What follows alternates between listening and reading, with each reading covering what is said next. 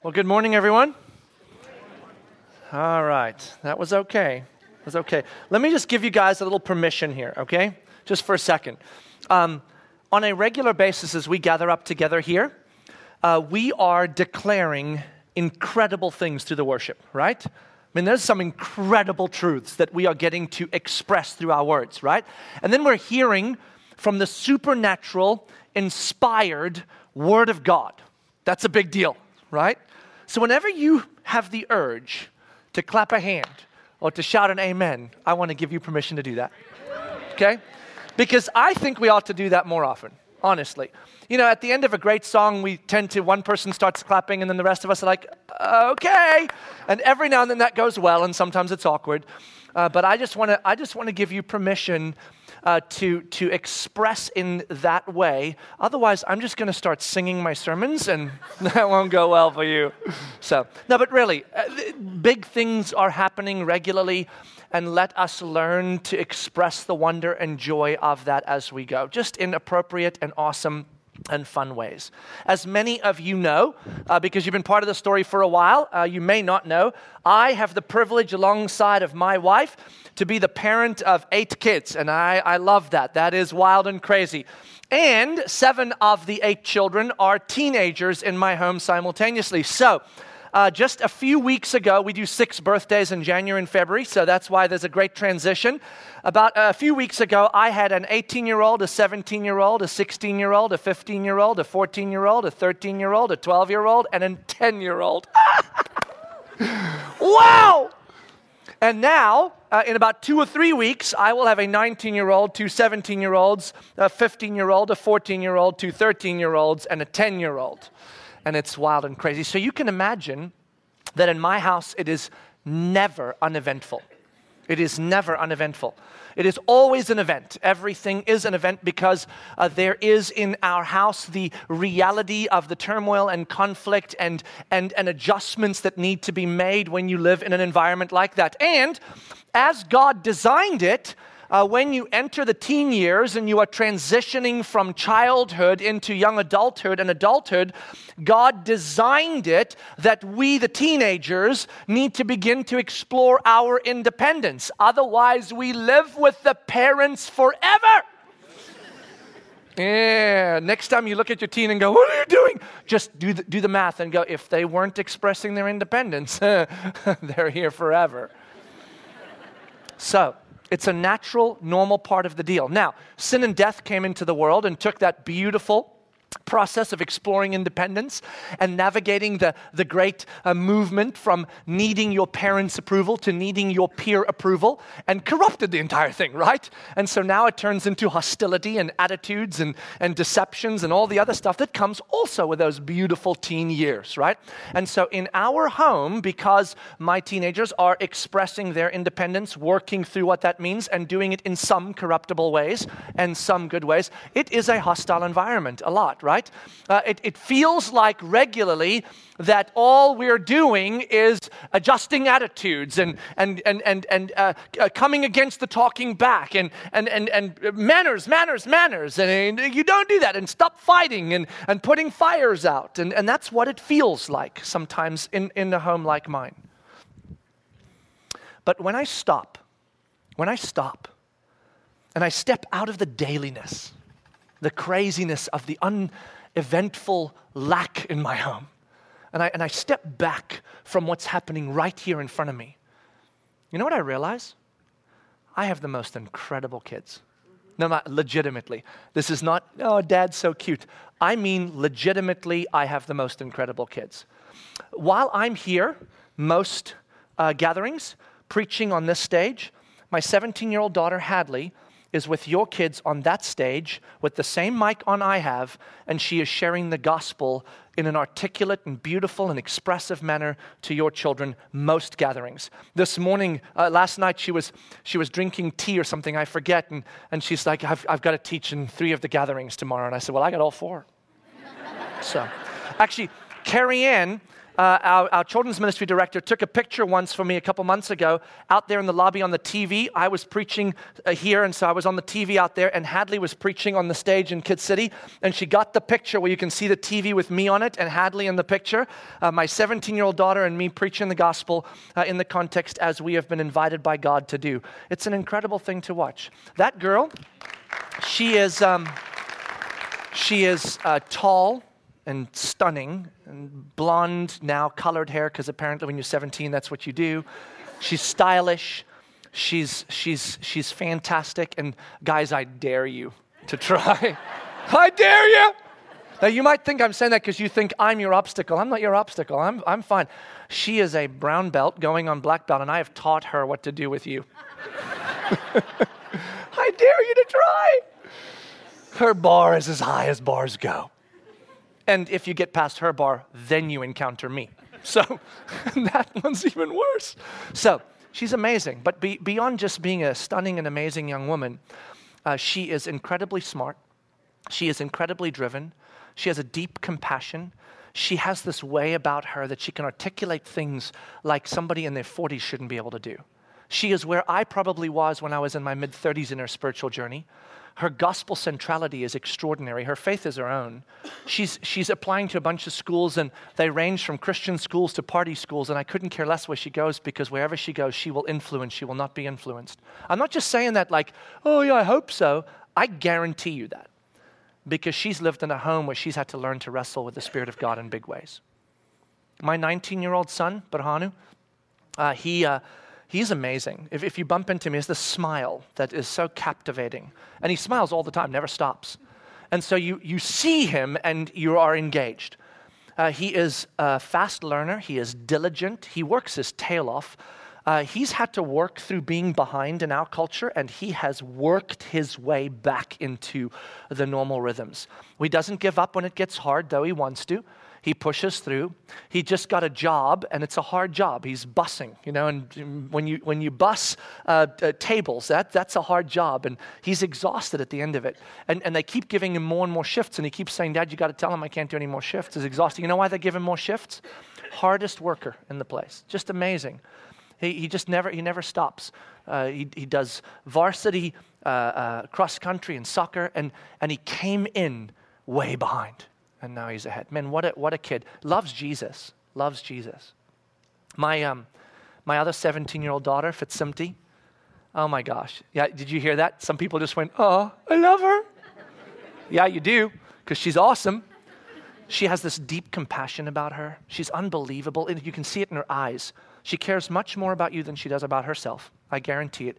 If somebody is poor or sad or down, she looks at the world, she gets an allowance, she doesn't think about spending it on herself. I mean, sometimes, if it's candy. But most of the time, she just wants to spend it on poor people that need stuff. She constantly wants to share with people the love of God. She is gifted in evangelism and probably prophetic as well, because she sees things in God's word that her current capacity shouldn't be able to see, and yet she does. God gives her things. She's unbelievable. She's an amazing young woman, and 17 going into the world to be a world changer.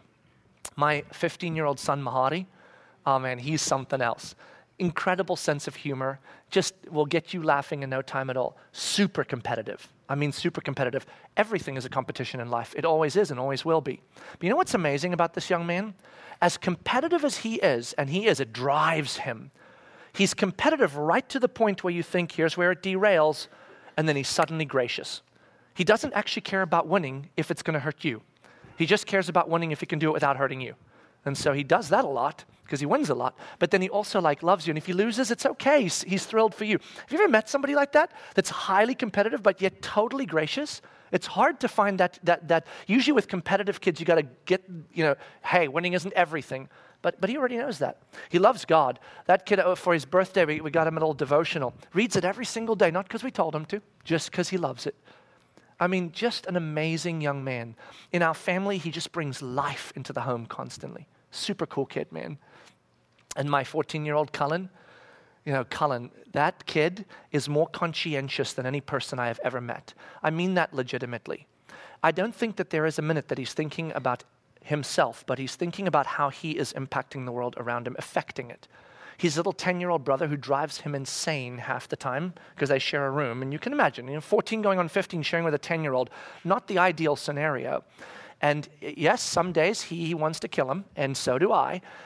But Cullen is constantly navigating those waters and demonstrates graciousness toward his brother. He is super intelligent, super sharp. Teachers, he's funny. He's just like me. He hates doing anything, like a task, And so this is what we get from the teachers a lot. It'd be helpful if he actually handed his homework in, but when this kid is in my class, I don't have another kid I have ever met that can bring exactly what needs to be brought to the class at exactly the right time. When he opens his mouth, people go, how did you think that up and say it that way?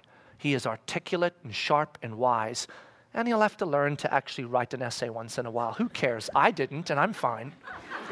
Did I just say that? My wife says I can't tell him that. But it's really fine. Math doesn't matter. Anyways, moving on. It's a joke. It's a joke. It really does matter. You do need to be able to add and subtract. And so, but Cullen just continues to demonstrate to me what it is to be a conscientious, gracious, humble young man. And then I jump into my 13-year-olds, my two 13-year-old daughters. Hope, my 13-year-old daughter, man, built like her mom. I mean, also, shooting up now, getting tall. I'm getting her to brown belt as fast as I can because it's coming and it's coming fast. But that kid is an absolute perfectionist. You give her something to do, I can guarantee you a couple things. It will get done in a timely manner, and it will done 100%. That's what she does. She does things just with such diligence and perfection. She wrestles with God. I love watching her wrestle with God. She wrestles with God. She wrestles with truth. It doesn't just pop and she's like, eh. She wrestles with it. Flexibility isn't her thing. That's Cullen's thing and Hadley's thing and Fitzy's thing. It's not her thing. Her thing is to wrestle through truth, and once she embraces it, I dare you to try to pull it from her. She lives in it, she walks in it, and she allows it to inform her. Do you know how few adults I know that do that? But she does. Though she is brilliant and she's ahead of everyone on everything because she's a perfectionist, she has a beautiful humility about her. And you know who she cares about? The people around her. And when she doesn't care about them, she feels deeply that she doesn't care about them. And then she regroups herself. An amazing young child. My other 13-year-old daughter, Rahel, she has a curiosity about her that you will rarely find. She never stops questioning everything. She wants to know about everything in life. She wants to extract. She is such a vibrant young lady, just constantly exploring. She can read you like a book. She can read me like a book. She can read everybody like a book. She's going to be CIA top level. You are going to be safe for the rest of your life because she's going to catch everybody. She's amazing. She brings life and craziness to this scenario. She's constantly testing things and pushing buttons to see what works and doesn't, and just love to watch her unfold the world around her in her home. And then my 10-year-old. He has an amazing sense of humor. He really does. I mean, a sense of humor a 10-year-old shouldn't have. He seems to nail it every single time. Bright as can be, but has learned from all his brothers and sisters that you don't really actually have to be diligent if you're bright. You just kind of ride that wave, and he'll learn fast enough. And so in that, he is my little 10-year-old that brings so much life to the table because he's constantly 100% passionate about everything, right? If he's mad, it's 100% passion. And if he's happy, it's 100% happy. But you know what's cool about him?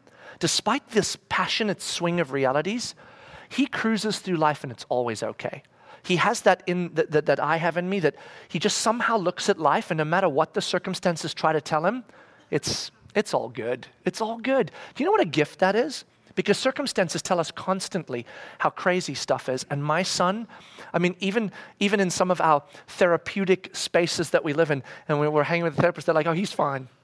He has no concerns in the world. He loves the house. He loves the conflict. He loves the fun. He loves everything. That's just Cole. He's so affectionate. He snuggles up, and we're not totally sure if it's manipulative yet or if it's authentic, but I'm going to run with authentic because that, and you know what? If it's manipulative, I'll take it. Because he comes and he hugs and he jumps on you, and Fitzsimti, who's the one that loves kids and is totally compassionate, she kisses him all the time, and he pretends to hate it, but he actually loves it. And so when he does share about what he loves about Fitzsimti, he says, I love that she kisses me all the time. It's just such an amazing space. All my kids love others, they love God, and they live in a home with 7 other siblings that are changing and maturing. Do you know what that would produce if you lived in that home? Some conflict, some attitude adjustment, some need for stuff. Do you know any adult that doesn't need an attitude adjustment once in a while? Or doesn't need some regrouping on getting your head on straight and caring about others instead of yourself? Doesn't need some manners, right? All of us do. And when I take a step back and I stop, I realize I live far too much in the world of dailiness where it's go, go, go, go, go, and I start getting a skewed view of who these amazing people are. I would tell you unapologetically, if you have a kid that is the same age as one of mine, and they follow my kid and live like my kid, your kid's going to be fine. You could follow my kids. That's how amazing they are. And it's not because we've done amazing things. It's because they're amazing and God has been good to them. They are normal kids, just like all of ours. And they happen to have some amazing friends too. If you're a friend to one of my kids, thank you, because you're amazing too. Really, all my kids' friends are amazing. This community is amazing. Do you see what happens when you stop? We live in a world where nothing ever stops. That's the truth. We moved out of the long ages back into the Industrial Revolution, and we all thought that our entire purpose in life was to produce stuff and then to consume it. And if you don't produce and consume, you're not valuable to the society. So make sure you produce a bunch, and the more you produce, the more awesome you are. And so we got into this mode where it was go, go, go, go, go. Produce, produce, produce, produce, produce. Consume, consume, consume, consume, consume. And we got our culture. And then you know what hit us right after the Industrial Revolution? The information age. Do you know that you absorb more information on an hour-by-hour basis than people in the early 1800s did in a lifetime? Yikes! You know why you do and why I do? Because we never stop anymore to think. We just absorb information. And you go, what do you mean? Traffic lights. What do you do when you stop at a traffic light? Unless you're like of high conviction. You know what you do? Instagram, Facebook, I wonder what's going on in the world. Maybe since the last traffic light, some great thing has happened in one of my friends' lives that I can't do without, right? And so we're on that little thing, and we know we're not allowed to drive with it. So the light turns green, and you're like, oh, red light, please, red light. Yes. That's what we do. You go to the restaurant, and you sit down, phone's on the table. Ding. Oh, it's so good to be with you today. Let's see what our other friends are doing, right? We're constantly absorbing. Now all of our social media spaces are just one string of videos that are totally useless and you don't need, but now you know how to squeeze a lemon differently, or now you know how to, do I really need to know this? But oh yeah, if you don't and everybody else does, then that's unfortunate for you. And so we live. Do you know what we've lost? We've lost the ability to stop and think. So we're losing ideas quickly. We don't have ideas anymore. We just absorb information. Everything we think up is somebody else's stuff that's been thrown somewhere that we're thinking up. Do you know when you sit at a traffic light and you don't have a device with you, or you don't have information streaming in, and you just sit there for like a minute and a half and there's nothing? And you sit. You know what pops up after a while? An idea. It's amazing. Like, oh, I thought something up that was my own that somebody didn't hand to me. We are losing that skill because it's go, go, go, go, go. Never stop, never stop, never stop. And then our life, being a life of production and a life of information, it rolls that way. And so we start affecting that everywhere we go. So our relationships are the here and now. They're in the dailiness. We don't step back. We don't look. We don't get a big picture. So we get skewed in what we understand the people around us to be. Our life is go, go, go. So we don't ever stop and think about what is going on around us. And our churches have absorbed that. We are as guilty as anyone. Go, go, go. Never stop. Go, go, go. Never stop. And so we move through week by week, information by information. We've got this entire thing to get through before we die. And we're not going to make it to the book of Revelation if we don't move. And so there is this kind of like, we got to go. And then this week, and so we move through it like this, right? That's our culture. It's our church. We have Easter. Then right after Easter, it's summer. Then right after summer, we head into the fall. Then right after the fall, it's Thanksgiving. Then right after Thanksgiving, it's Christmas. Then right after Christmas, it's January with Vision. Then right after January, it's Easter. And we just go and we go and we go and we move and we move and we move and we never stop. This is not the way of God. This is not the way of God. It is our way, and it is going to kill us. It is killing us. The way of God is very different, because God's way is the way our souls need to exist. Otherwise we die. When God encountered humanity the first round, in the garden, after the garden incident, and then the craziness with the flood, and then the Tower of Babel, which expressed our corruptibility and what sin is doing in us, God then said, okay, it's time to start expressing myself to you. So he pulled a people group out for himself, the Jewish people, and he gave them the law. The law was the way to live, the way of life. And in the law, he summarized the law into 10 key points that we need to remember, right? And anything you would expect is on there. Don't kill other people. Seems important, doesn't it? Once you kill them, they can't come back. So that's really important. Don't take somebody else's spouse. That's not okay, right? Don't steal stuff from people. If it's theirs, ask them to borrow, but don't steal it, right? Don't worship idols when you know God. I mean, these are big things. Here's one for you. Make sure you rest at least once a week for an entire day. Murder, rest for an entire day. Yeah. Doesn't seem categorized the same, does it? But this is the way of God. He says, if you don't rest on a regular basis and you stop thinking straight, you're going to want to kill people. No, legitimately. Starting with your kids, probably, right? And so you don't rest, everything else starts going badly wrong. And then God continued this track. He really did. He moved from there into Deuteronomy, which is the last of the 5 first books of the Bible, part of the Torah, the law. And there he was unpacking the applications of the reality of this way of life. And in Deuteronomy chapter 6, listen to what he says. Deuteronomy chapter 6, he's talking to his people and he says this.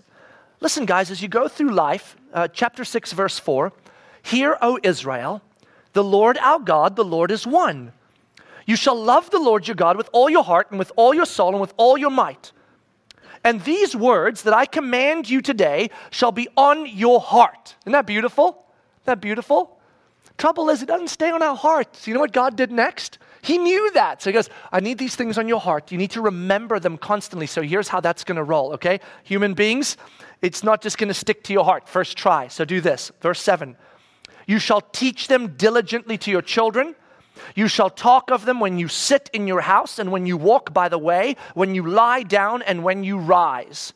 You shall bind them as a sign on your hand, and they shall be as frontlets between your eyes. You shall write them on the doorposts of your house and on your gates. He's literally like this. You stick them between the eyes, you put them on the hand, you stick them on the gate. Why? Because as you walk, it will force you to stop and to go, oh yeah, you walk through the gate. Oh, read. Oh. Yes, God is good. Get to the door. Oh, there it is. There it is again. Walk through the door. You look in the mirror. Oh, it's right between my eyes. There it is. You look down at your hands to wash some dishes or to pick up. Oh, there it is again. Wherever you look, whatever you see, you are forced to stop. You are forced to remember. In Deuteronomy chapter 27, the people are about to cross over into the promised land. This is the big moment, right? The big moment. And listen to what it says. Deuteronomy chapter 27, God sets a pace here that he's going to do throughout the people's history in Israel.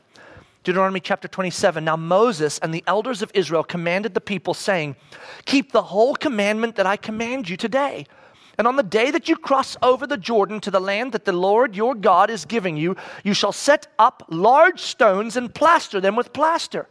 And you shall write on them all the words of the law. When you cross over to enter the land that the Lord your God is giving you, a land flowing with milk and honey, as the Lord, the God of your fathers, has promised you. See, here's what he says. When you get across the river and you get everything I'm about to give you, first thing you do is you stop. You collect a bunch of rocks. You put plaster on them, and then you write the law all over them. You see, it forces a stop. It forces a remembering. It forces us. Sabbath is a rhythm of God. Altars, building altars is a rhythm of God. Then you had the festivals and feasts that God would set up as a remembrance, a stopping, a celebrating. And then Jesus, when he was with his guys the last night, he said, look, from now on, as often as you gather together to eat and to be together, use the meal to remember me. And he sets up the beautiful sacrament of communion that we celebrate in church and we celebrate together in our communities. God's rhythm was always stop, remember, stop, remember. So here's what we're going to do today. We're jumping back into the book of Romans. You excited? Me too. Romans 3, 1 through 7 is mind-blowing. I can't wait to unpack it for you. I want to do it right now. I'm ready. I can do it, but I'm not going to. Because we are going to stop here and we are going to rest before we jump back into Romans and explore the intricacies of the gospel. We're going to stop here and we're going to remember some things. You know that in the last 2 months, God has done some incredible things here through the preaching of the word and the experiences we've had over Christmas. You hardly remember what they were. So we're going to stop. And the first thing we need to do is breathe. You all are holding your breath, I can tell. Breathe. No, like I'm legitimately serious. Breathe deeply. If you don't, I'm going to do a yoga pose right here. It's going to get weird. Breathe. You don't do that often enough, do you? Okay, now just rest for a second. We're just going to stop here. So let's remember, okay? Let me remind you in case you've forgotten, because I'd forgotten, and I realized how much God had done in the last 2 months that I was just moving past. It was beautiful in the moment, and I was moving past it, and I want to move past it. Here it is. Ready? You remember Christmas? Remember what we traveled through over this Christmas? We did the Advent journey, which is these 4 beautiful words that church history has extracted to say this is the gift of Christmas. Hope, joy, peace, love. Do you remember hope? What we journeyed through when we did hope? It was Kerry Waters' story. Remember that?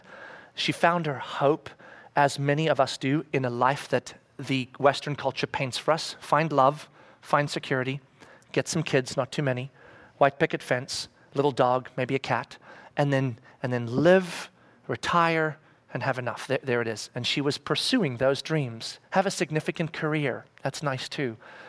And as those were lost to her, she discovered Christ. And Christ became a hope for her so deep that though she has yet not realized many of the dreams she has had, that she does not feel hopeless because Christ is enough. And in fact, now has more hope than she ever dreamed she would have. Do you remember the scripture we dealt with? Do you remember? We looked at Malachi, the very last prophet in the Old Testament, and the very last paragraph in the Old Testament where God said, get ready. The sun is about to rise and he's going to come. And everybody, if you were there, you would have been like, oh, all the promises of God are about to happen. You remember what happened next? 400 years of silence from God. Not a peep, not a prophet. In 400 years, wouldn't you be discouraged? I would be. Wouldn't you have lost hope? I would have. Luke chapter 1.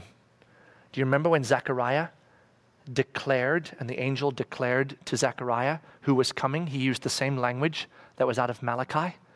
And he basically said, it's now. This isn't like a promise of something to come. It's happening now. Jesus was the restoration of hope to the people. Do you remember the next week, peace? You remember that one? Man, actually it was joy next. It was joy. See, we just need to remember. Joy was awesome because we did Joel and Tanique's story where they came out of China. Yes, correct. They came out of China. See, this is why we have to remember. They came out of China and they had a dream to share the gospel with the people of China, and their son got sick, so they had to leave. So they couldn't figure out how God would give them a dream for the people of China and then pull them from China until they discovered that actually right here in our backyard, there are people that need them from China. And so their dreams have expanded. Do you remember the passage we dealt with? Mary, who became pregnant as a teenage girl without being married. That was a disaster in their cultural context, and then spent the next couple of years running from evil people who were trying to kill her child. I mean, that's not good. But every time she'd express herself, she'd express joy because she allowed the revealed truth to transcend and to trump the observable circumstances. Do you remember that? And that is an invitation we all have. To trust God's revealed truth over the observable circumstances and trust Him to make beautiful things we can't even currently understand. Do you remember peace? This was one of my favorites.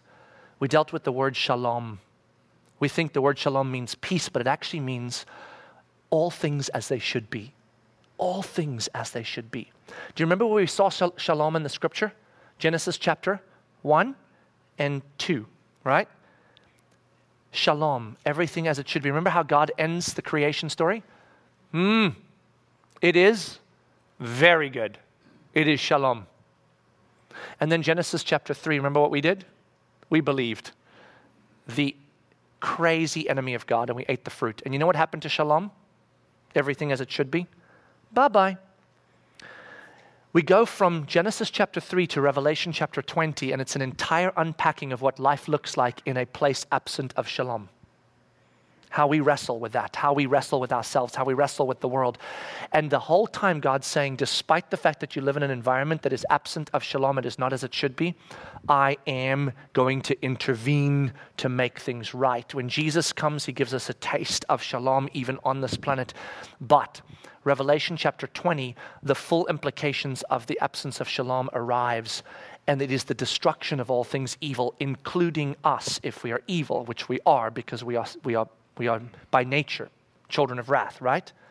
And that's where the Bible ends, Revelation 20, with the destruction of... No, it doesn't. It doesn't. It ends in Revelation 21 and 22, the last two chapters of the Bible.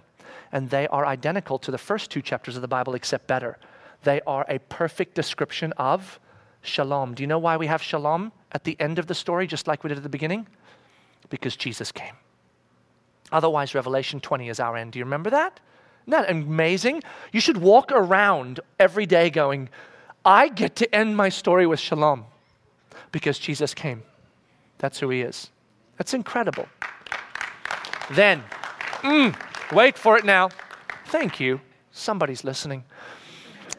Then we entered Christmas Eve and we watched a story of Nancy and Jim, a man that had died just 2 months before Christmas. And you're like, what? On Christmas Eve you played that story? Yes, absolutely. You know why? Because Jim discovered that life is not life on this planet. Life is discovering that God loves you and you are loved. And we took those little ornaments home, or if you were in the 11 p.m., you made an ornament for yourself because we ran out. Sorry about that.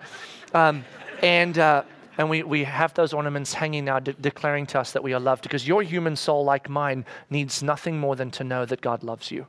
And when you really know that, that is enough. And that's what we wrestle with, to know that. Then we came out of that into the middle week. We call it the middle week around here. It's the week between Christmas and New Year's. Why do they have that week there? I have no idea. It is such a waste of a weekend, isn't it?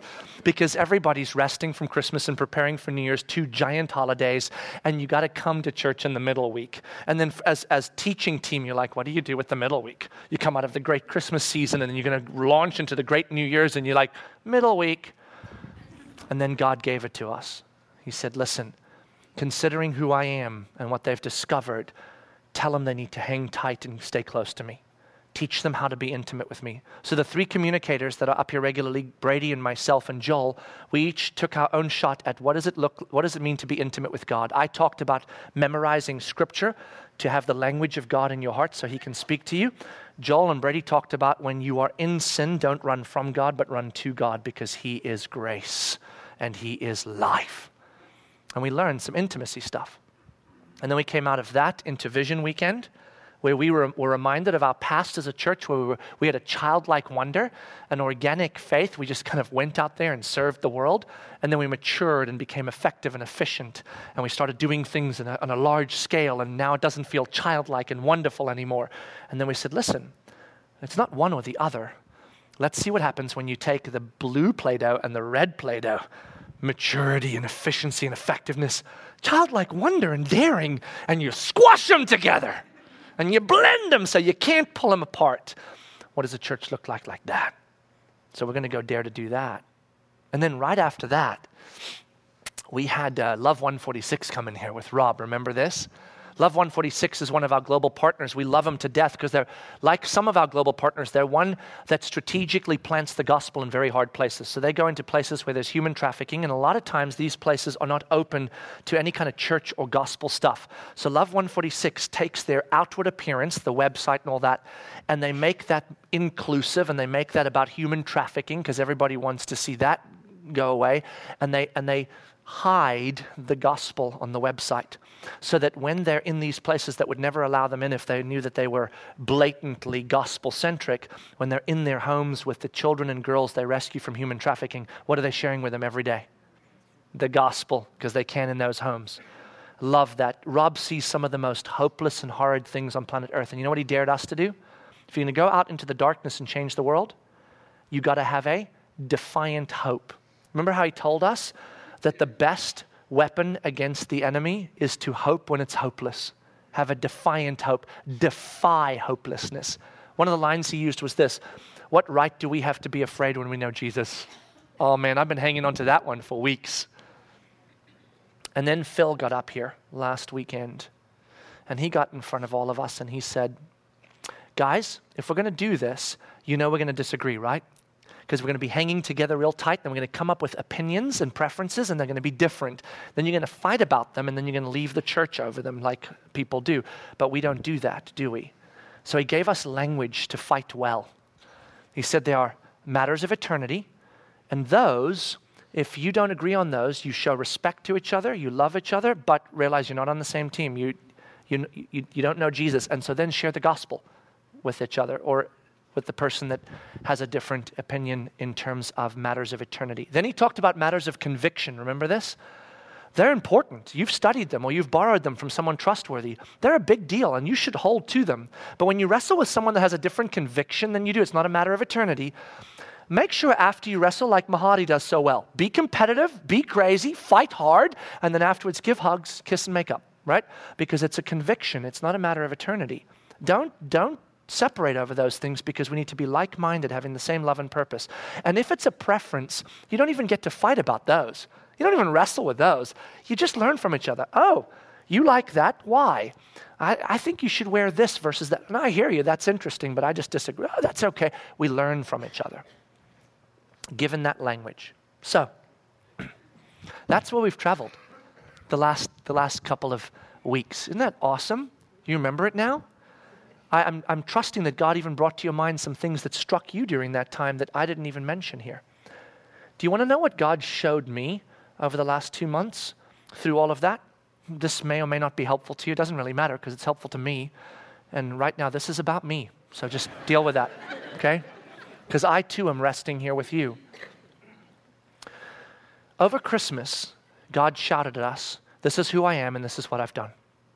That's beautiful, isn't it? We need to remember that all the time. Then, in the in-between middle week, that's usually just kind of a what do you do with this? God knew exactly what to do with it. There's the scene in Madagascar, the second movie. There's 3 Madagascar movies. If you're going, what are those? Don't worry, you'll mature at some point. The Madagascar movies, right? There's this old lady that's in the first one and the second one, and she's this really old lady that walks to the thing and she has this purse, but every time the lion comes near her, she like pulverizes the lion with her purse, like, and the lion runs off scared, and so it's so fun to watch. So this car breaks down in the middle of the African jungle. It's not really a jungle, is it? There's a different word, but it's in Afrikaans, and I don't know the English version of it, so I'm going to stick with jungle. And there's this bush, that was it, in the African bush. And so there's the old lady, and then there's the guide with the shotgun, right? So the guide with the shotgun wants to go one way, and the old lady wants to go another way, but they just watch the old lady pulverize a lion with her purse, right? And so who do you think everybody follows?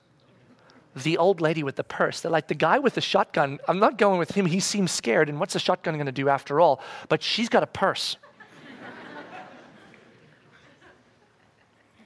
After Christmas, we were reminded that Jesus conquered sin and death. Don't you want to hang close to him? You want to do this life? Hang real close to Jesus. He has a purse like nothing you've ever seen. And when you hang with him, there is no wildness out there that is going to undo you. So what an appropriate space to live than to say we need to be intimate with our God, make sure 2017 is about building greater intimacy with Jesus. And then out of that, God said, now you're ready to listen. Since you're going to be out there, intimate with me, let's go and invade the darkness, but let's do it with a childlike daring and a mature efficiency and effectiveness. Then, as you do that, and it gets hard, because it will, because darkness is darkness, and it bites, have a defiant hope. Have a defiant hope, and do not be afraid, because the guy with a purse is leading you. In my head picture. And then he said, fight well among yourselves so that you don't break unity, but you enhance unity as you wrestle with truth. Matters of eternity, conviction, and matters of preference. And now he's going to take us back into the book of Romans, chapter 3, and start showing us the intricacies and simplicities of the gospel so that we know what we're carrying into the world to bring life with, and so that we can go and be defiantly full of hope and daring, childlike and efficient and effective, with Jesus fixed in our minds and on our hearts, and intimate and close to him. Gosh, we could have missed all of that. but we didn't. So can I leave you with this? This week, and honestly, let's develop this habit together, shall we? Let's learn to come up for air on a regular basis and just reflect. My kids, when they turned 10, we had this deal before we had 8 of them, that when you turn 10, you'll go on a little trip with mom or dad. If you're a girl, you go with mom. If you're a boy, you go with dad. And then we got 8 kids, and we're like, oh my gosh, this is going to be like our entire college education. But we do these little trips, right? And so my last kid just turned 10 of the 8, and so he gets his trip. And I'm super excited. We're going to go on this little trip down to the Keys, and we're going to go snorkeling for 2 days because his brother went, and that was awesome. Now he wants to do the same thing, and I'm super excited because I love snorkeling. When you go snorkeling, so we got these new masks, that have this little thing, and you go down, and snorkeling is super fun, except you can't breathe underwater. And so you stay on top, and then you dive down, and you go see some stuff, and then you pop back up to catch some air, and then you dive down. And when you're underwater, it's just one wonderful thing after the next when you snorkel. It's just one wonderful thing after the next. You can hardly keep up. And the person with you, it's like this. And they're like that. And then it's not until you come up to the surface that you can kind of go, did you see the shark that was behind you? No, and thankfully not, right? So you got to come up to the surface to pull off the mask and kind of share the experience. And that's when it gets fun. It's one thing to see it. It's another thing to share it, right? And then you put the mask back on and you dive back down. And then when you're done snorkeling on one reef and the sailboat takes you to the next reef, you get on the sailboat, you get a towel around, you take the mask off. And what do you do on the entire sail? You talk about the amazing things you saw underwater. You go, oh my gosh, and then I saw that. What did you see? Oh, I saw this. I went around this corner. Then you get to the next space and you dive back down again. This is how we should live. But we don't. We dive and dive and dive and snorkel, but we're always underwater. And we come up with such a quick breath. Like, because yes, is it fascinating what's under the water? I mean, my goodness, I want to preach this every day all the time. I want to learn. It's amazing. I can't wait for Romans chapter 3, verse 1 through 7. I'm telling you, it's unbelievable. But if we never come up for air, take our masks off, sit on the boat together and go, so what has God been showing you these last couple weeks, man? Oh my goodness. And we are reminded. And we will never be transformed but for the moment. But for the moment. Guys, I need you to work with me on this because I'm bad at this here. I'm just excited about what's coming next because there's so much waiting for us. But work with me. Teach me. Push me as one of the communicators here to say, hey, on occasion, would you tell us to take a deep breath and rest in what God has done? Otherwise, we will quickly forget. So this week, come up, would you, from diving. Go sit on a sailboat somewhere. I mean, hypothetically. Take the mask off and glory in the wonder of all that God has shown you over the last 2 months. Think and reflect on the things you've learned. And let them settle in your heart. And then together, we will be transformed by the power of the Spirit of God in our rest. In our rest. Let's pray. God, you're so good to us, so good to remind us in the patterns you set in Scripture to stop, to cease, and to remember. Whether through Sabbath rhythms or through the festivals and feasts or through altars built or through communion, to stop, to rest, to be still. God, it's amazing to me just in ceasing in my home how much my vision of my children changes and shows me accurately who they really are instead of in the insanity I sometimes forget. I can't even imagine if I stop and think of what you've taught me over the last few weeks on a regular basis, how much that will change my view of you. And keep me rightly fixed on you. Teach us, God, in our fast-paced, information-driven insanity to leave the phone in the cup holder at the traffic light, to think, to have ideas, to wonder about things again, to stop for long enough to not just see 1 week at a time that we learn here, but to see the connections between weeks that we don't even realize until after we've traveled through them. Teach us. We need you because we do it badly. Help us to slow down enough to see clear. We love you. We love you. We love you. In Jesus' name we pray. Amen.